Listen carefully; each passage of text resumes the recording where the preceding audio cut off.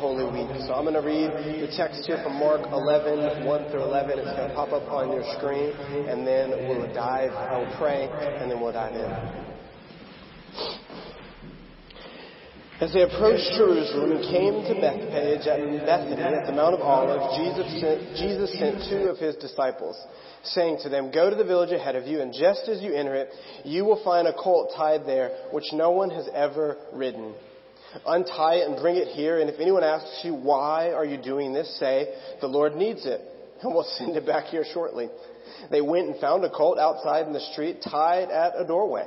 As they untied it, some people standing there asked, "What are you doing untying that colt?" And they answered as Jesus had told them to, and the people let them go. When they brought the colt to Jesus and threw their cloaks over it, he sat on it. Many people spread their cloaks on the road, while others spread branches they'd cut in the fields. Those who went ahead and those who followed shouted, "Hosanna, blessed is he who comes in the name of the Lord. Blessed is the coming kingdom of our father David. Hosanna in the highest." And Jesus entered Jerusalem, went into the temple courts, looked around at everything. But since it was already late, he went out to Bethany with the 12. And this is the word of the Lord. Thanks be to God. Lord, thank you. I thank you that you are present among your people. Today, every day, always. Make us more aware of that. Lord, I pray that by the preaching of your word this morning, we would come to a greater understanding of your work in our lives, and that would anchor us to be a hopeful and joyful people in the darkness of the times we live. I thank you for the gift of baptism. Thank you for the gift of Nate. Thank you for the gift of a body of people committed to living a life centered around your Son, Jesus. And I pray this morning for those among us that are sick or in trial, Lord, that you would just be with them in a particular way, in a special way. By the power of the Holy Spirit, you'd whisper in their ear and remind them of how loved they are and how near you are. And that you would do all this in the name of your Son, Jesus, whom we read about, sing about, love and know. Amen. One of my earliest church memories is this thing called the Passion Play. So every year around Easter, the church that I went to as a kid would put on this production of massive proportions. And it would walk through Jesus' life, particularly kind of the last week of his life. And it got larger and larger every year. This included special effects, costumes, and the highlight for me, live animals.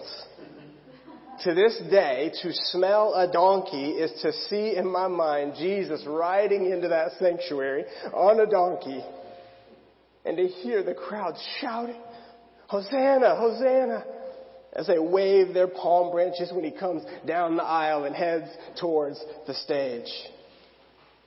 This production of this drama did in me what I would imagine was its intent. It etched into my mind a particular memory, and it created an association with a powerful story. It's not just something our church was doing at the time. It's something I believe Christians have been doing throughout time, and even the Jewish people are doing in the story we see today. It's this process of practicing using physical reminders that point to spiritual realities. The scene we most commonly know and read about this morning is the triumphal entry. Thousands of people have gathered in Jerusalem and the surrounding villages to do just that.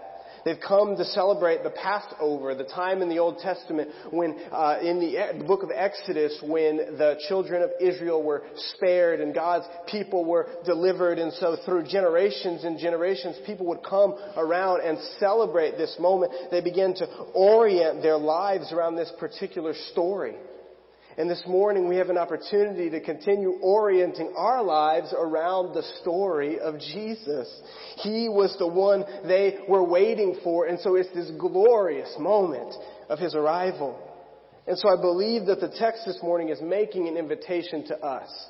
It's making an invitation to us to be a people that orient our lives in such a way that we're reminded of this one powerful truth among the many things that are true in Scripture, but this one today, that Christ is the King we need in our stories.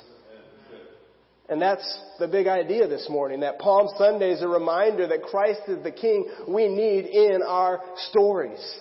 Jesus is coming into Jerusalem. He's riding this donkey, and it's this powerful moment that turns a pretty ordinary day into this extraordinary reminder. And so there's just two reminders I want to pull out of our story today.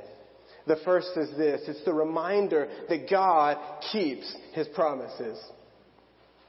The details in this story serve as a reminder to us that God has a long, sure plan. And while Mark's gospel doesn't explicitly state it, you can find this story in all the gospels and piece some things together. There's a very specific prophecy from Zechariah 9:9 that the smell of this donkey or the sight of this donkey would conjure in our minds. Zechariah 9:9 says, "Say to your daughter Zion, see your king comes, gentle and riding on a donkey and on a colt, on the foal of a donkey." And for reference here, scholars believe this was written some 500 years before Jesus arrives on the scene this day. And it's details like this that are in the scriptures that can anchor us in our lives, in the story of our lives, to know that God has a history of doing what He says He's going to do. And now that can go one of two ways for you this morning. You can say, look, wow, if it takes God 500 years to show up in my story, I would like you to tell me a different story, please. Or we can look at this and say, wow, let's step back. We can look at this and expand our view of what's possible with God by acknowledging that though His plans are long, they are sure. And to be more specific, the big promise that God's keeping here is the promise to come. To come as King, Messiah, Lord, to come into the midst of the chaos and brokenness of our world, to come and be a God that's with His people and for His people. And that means for us, that's a reminder today that Jesus, the Christ, the Messiah, the King of Kings, the Lord of Lords, has come. He's in our stories and we are in His. He is our God and we are His people. And that's good news. And it's a big, big promise. And it's not just a big, big promise. It's a timely promise. So let's step back in the story for a moment and consider when this is happening. Again, we use some of the details of the other Gospels to get a timeline here. We know it's just before the Passover. From that, we understand that within the next week or so, Jesus is going to enter the temple again, flip the tables over. He's going to be betrayed by Judas. He's going to eat the Last Supper with His disciples. He's going to sweat blood in the Garden of Gethsemane, be turned over to the authorities, arrested, spat on, beaten, flogged, denied 3 times by His best friend, and then ultimately crucified. And what I want us to see this morning is that the promise-keeping nature of God does not mean we're going to have the absence of hardship. The promise-keeping nature of God does not mean we're going to avoid suffering. It does not mean we will avoid betrayal. It does not mean we will avoid death. And so when you're sitting in those spaces, it's not because God has not kept His promises. Friends, it means that we have a God who has kept His promise, is still keeping promises, and will keep keeping promises, so we can drop an anchor of hope into those dark, desperate moments of our stories, rather than avoiding them. Why? Because we know this isn't how the story ends. We know Jesus doesn't just die. We know that our God, our King, the one who rode into this city in humility, walked into that dark, deadly ending in obedience as we sung this morning. He has risen from the grave and He lives in you and me today. And so if you feel like God is absent in your life or in your situation, if you feel like your story doesn't add up because it doesn't appear to be going so well, then let the reminder be that Jesus is in your story. And let that sink in as you look at the details of your life. I'd invite you to do that. Do it right now. Do it this week. Find some quiet time. Close your eyes. Find some space with the Holy Spirit to sit and ask yourself this question: where have I seen God fulfill a promise? Where have I seen God fulfill a promise? And then look again, because I want to be really clear. I don't mean where did I get the outcome I wanted in a situation. I don't mean where did I get the thing that I prayed about. I want to be really clear. What I mean is, where did God show up and do something that was outside of your planning or your expectations in such a way that you could not credit anything but God? Friends, when we do that, we will start being formed into the kind of people that can trace God through the details of our stories, the details of our lives, and we can recognize the promise-keeping nature of God, and then that will allow us to rely on this second reminder even more fully. The second reminder is this: God is actively working. The story on the scene, on the surface, is full of pomp and circumstance. My friends over here have their palm branches. If you have some at your home, wave them around. The whole scene of Christ entering in the crowd with the palm branches and the shouts of Hosanna would have been quite the spectacle. And to go just below the surface, a lot of this jubilation that's happening, the celebration that's happening, it's built on the expectations of this people over 500 years to see this king come, to see this Messiah come and overthrow the government. They're ready for God to show up and show out. The word Hosanna can be translated as save us. They're literally screaming to Jesus, save us, save us. These people are ready to see God do something, and here comes Jesus. He's not on a war horse. He's on a donkey. Donkeys move pretty slow, if you're not familiar. Here comes Jesus into the temple, and what does he do? He just sort of looks around, and the village is full, so he heads out for the night to go find a place to sleep. For all the hype in this story, it's important to recognize it's pretty anticlimactic. It's not the climax. It's not the pinnacle. It's a detail. It's a stop on the journey. It's part of a long and sure plan. And it's a reminder for us that God is actively working even when it doesn't meet our expectations. What's clear in the story is we need to remember in our lives that Christ has come to fulfill every purpose that He came to fulfill, even when that didn't meet the expectations we had set for Him. And friends, that's good news. If we are relying on God to only meet our expectations, we're going to miss out on some of the incredible things God wants to do in our stories, in our lives. Because quite frankly, our expectations are too small often. Zoom out for a moment on your life. Again, there's got to be a chance. I'd say it's a 99% chance that you're sitting in some unmet expectation right now. I would ask the Holy Spirit right now to bring that place to your mind. And when it comes, let me remind you this morning that God is actively working there. Can Jesus remind you this morning, as you watch His example of faithfulness to come and to move towards His people, to move towards a difficult, deadly ending of His life? Can you let that remind the situation you're thinking about that it won't have the last word? It's a pattern. And I think we need to observe it and follow it if we want to look more like Jesus, if we want to be more open to allowing the Holy Spirit, God's continual presence with us, to anchor us, to be more like Jesus. If we want to move towards the hardship and suffering in our world, then we have to do that with a recognition that God is actively working. And we need to know that and remember that sometimes before we get in the mess. We need to be open to seeing here there's a method to God's madness, that He's working out a plan for our good and His glory, and it's not going to be all high fives and celebrations. One of the things I distinctly remember about the Passion Play was the same faces, same costumes, same voices, same crowd, same people shouting Hosanna. About 30 minutes later are shouting, crucify him.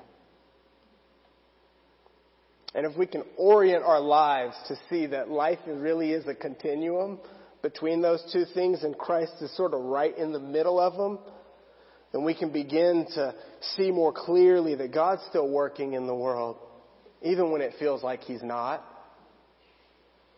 I know this is easier said than done. I just flipped through the news cycle this week a couple of times, and I read that some 15,000 unaccompanied minors are facing a dire situation at our border right now.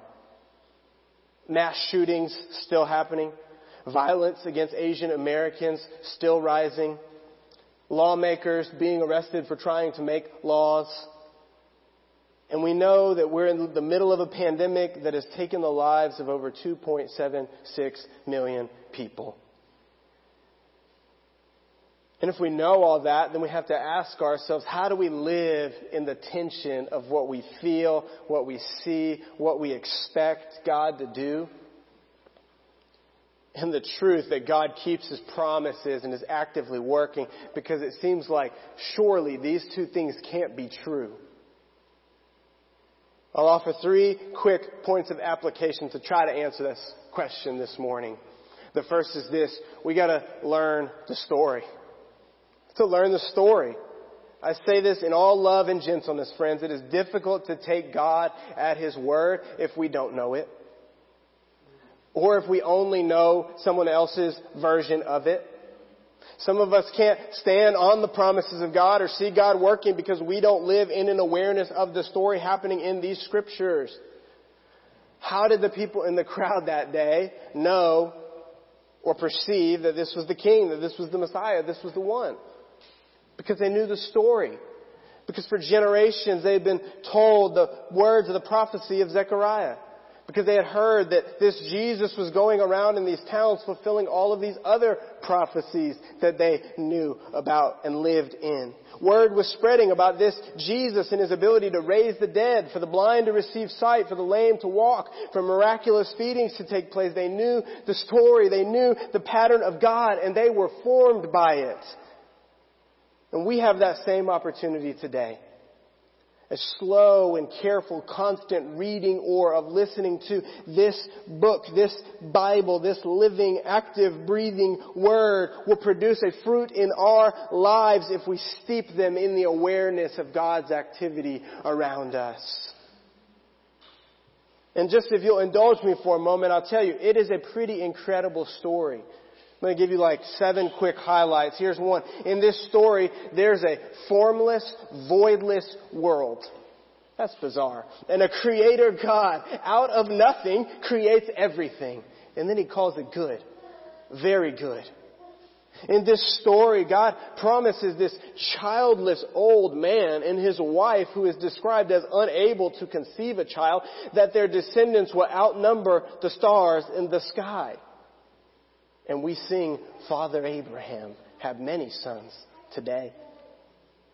In this story, God uses a boy sold into slavery by his own brothers to interpret dreams, gain the favor of a powerful ruler, and ultimately preserve a people group through a famine.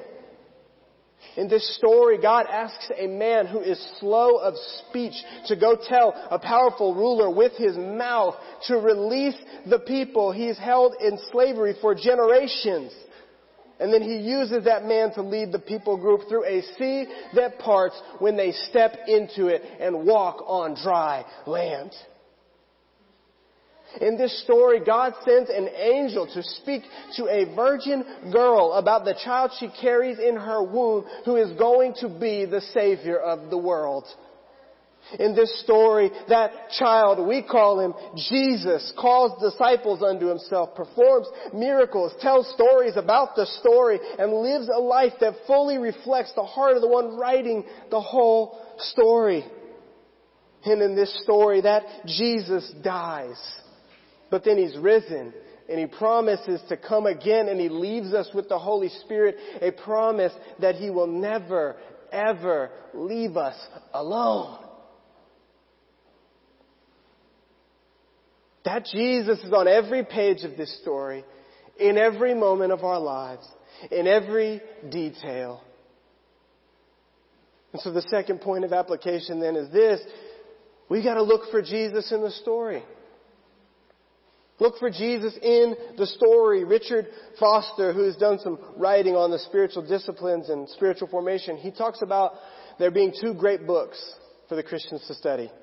Scripture, we just talked about that one, and nature, or the created world around us. And I want to encourage us in the same vein this morning. Look for Jesus in the story. Look for Him on these pages as we are slowly steeping. And then look for God, look for Jesus at work in your life and in the world around you. There are a lot of other stories fighting for your attention. A lot of other stories and voices are forming you in ways that we're not even completely aware of. And so I want to ask you this morning to be a seeker of Jesus, either for the first time or again. Become a person that is looking for Jesus, expecting Jesus, longing for Jesus, crying for Jesus. Hosanna, the God who saves us, the one who is worthy of every one of our praises. Look for Him, because the good news, friends, is He can be found. Jesus is the clarity we need. Jesus is the hope we need. Jesus is the love we need. On every page of our story. We're not living outside of this story, friends. We're living in this story. And so if we're living in it, then we ought to live that way. And so the third point of application is this: we should live in the story. What would people living in the story look like? I think we'd look like people who trust God more fully, who live more freely, walk a little bit lighter.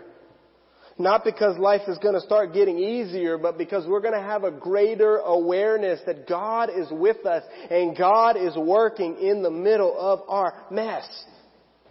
Living in the story looks like steeping ourselves into the rich traditions of a Christ-centered community of faith.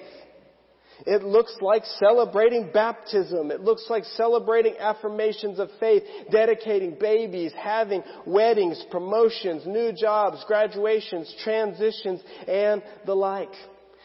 It looks like funerals. It looks like vigils. It looks like mourning and praying and grieving and sorrow and lamenting. It looks like worshiping through reading Scripture and singing songs together.